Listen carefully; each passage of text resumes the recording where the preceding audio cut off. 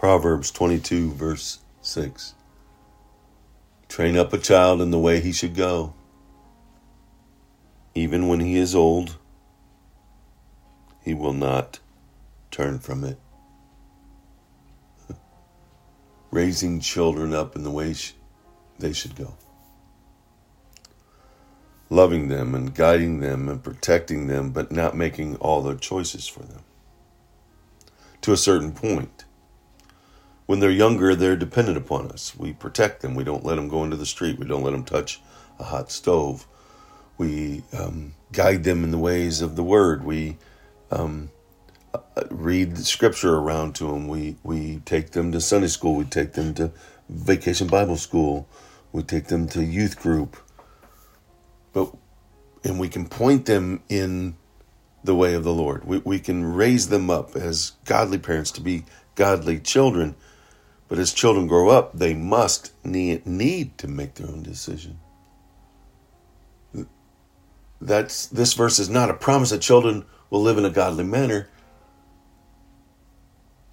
even if their parents did. And we all know we fail, right? We all fall short. We're all sinners. We all didn't love properly or didn't guide properly or didn't parent properly in some instances, but we did love on them and we did teach them and train them in the Bible. We did do the things that we knew were of God, of Scripture. But this is not a direct promise. None of Proverbs is. It's just a general observation of life that is typically true. And this helps to explain why some parents faithfully raise their children to follow God, yet the child, the young adult, rebels against God. That's a difficult thing for a parent to do.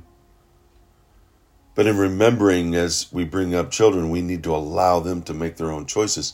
The only way that happens is we step back and let them, as they mature, to make the choices that they need to make and suffer the consequences when they don't.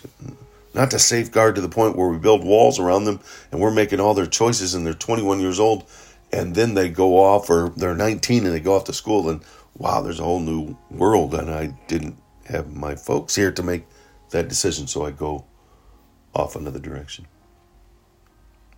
I remember sitting my son on the edge of the bed at the age of 18 getting ready to go off to college. And I said, son, you have been raised in a godly home. You have parents who wish and only to follow God, and our desire is for you to follow God. But it has to be a faith of your own. You have to own it and love it and absorb it and trust it.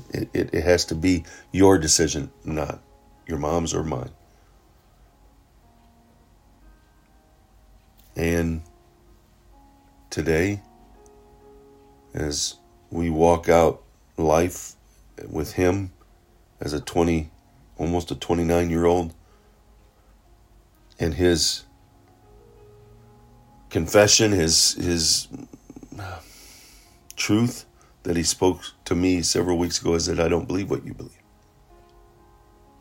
That hurts, yet I know and I trust that God is a God who loves us unconditionally, even in the life of a child who says they don't believe, that we still love them as Christ has loved us. Still want to love them where they are and love them with truth as well as grace. To challenge, not convict, to love and not hate, to bring to and not push away. So difficult. Yet, that's the example that God gives us through his son, Jesus Christ. He could have easily pushed us away, but didn't. So the defense is, and the offense is, pray. Pray. Pray that the worldly desires would be severed, would be crushed. Pray for protection as they're in the midst of the storm and the worldly chaos and the desire to walk within the world. Pray pray, pray. Let's walk out the realization that the Holy Spirit is who brings someone to Christ, who elevates the need for a Savior. We can point them, we can love them, we can live around them and love them where they are, but it's not until they, through the bidding of the Holy Spirit, through the leading of the Holy Spirit, rise up and ask why.